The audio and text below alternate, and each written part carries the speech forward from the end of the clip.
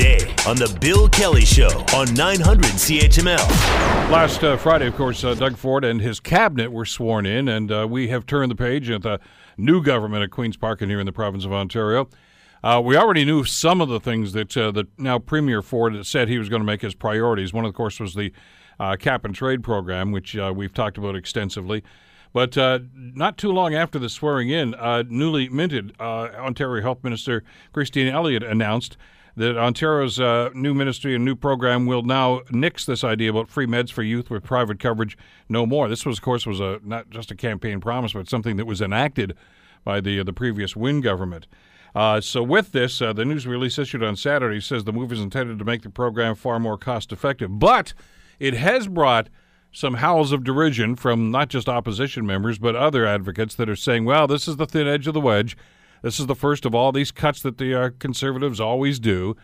But is this a practical measure, or is this shades of the common sense revolution with some of the massive cuts we've got? A couple of different perspectives on this. I want to, first of all, bring Stephen Frank into the discussion. Stephen is with the Canadian Life and Health Insurance Association and joining us on the Bill Kelly Show to give his perspective. Stephen, thank you so much for the time. It's great to have you with us today. Good morning, Bill. My pleasure to be here. Did you anticipate a move like this, Stephen? No, we didn't. We didn't know this was coming, but I think it's a very wise decision that they've taken here, and I think quite a balanced approach to making sure Ontarians get the medications they need, and that it's being done in a fiscally responsible way, and equally importantly, that we're doing it in a way that protects and maintains the benefits that so many Ontarians benefit from. There's over 9 million people currently in Ontario with private coverage that serves them extremely well. So, you want to make sure when you're making changes like that, you're doing it in a way that's protecting what's working, and you're looking to fill in those areas where we need to do better. Was the move by the previous government, Stephen, in your mind, then an overreaction and an overcompensation? Well, I think they identified an important issue, which is that there is a small number of Ontarians that aren't getting the medications they need, and for some of them it's due to cost reasons, and so that's an important issue. We've always said that we can do better there, but I think what you don't want to do is replace what's already working when there are more tactical and more, I guess, more fiscally easy and responsible ways to do that. So we think this approach going forward is the better one, and we're quite pleased with the announcement over the weekend.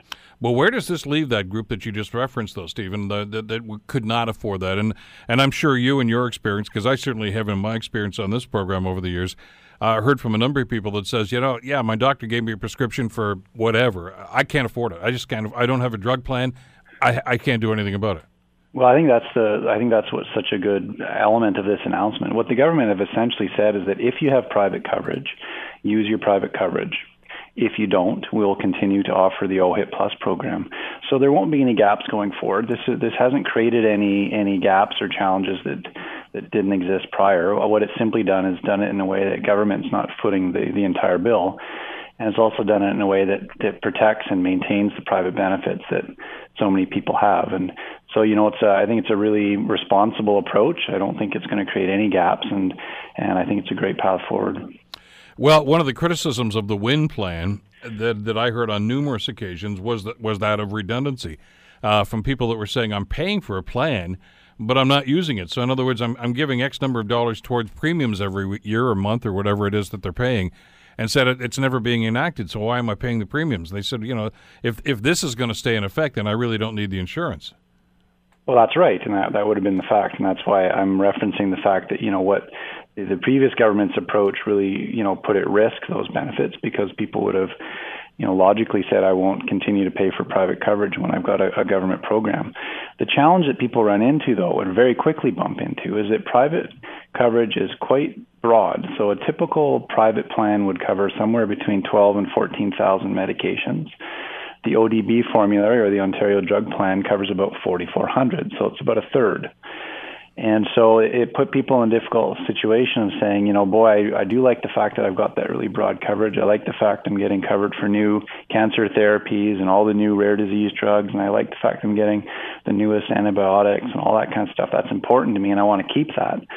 But if you enact reform in a way that puts that at jeopardy, then you could end up in a bit of a lose-lose, where people lose access to those medications, and you didn't really need to do that. Government was taking on a cost and and a bill that they didn't need to assume. And so this approach is a better one. I think it allows people to keep what they already have, keep that really strong private coverage, and they're going to do the right thing and make sure that everyone gets the medications they need. So at the end of this, I think it's a wise, balanced approach to address the issues we're facing in Ontario and more broadly in Canada. It could serve as a good model too. The Bill Kelly Show, weekdays from 9 to noon on 900 CHML.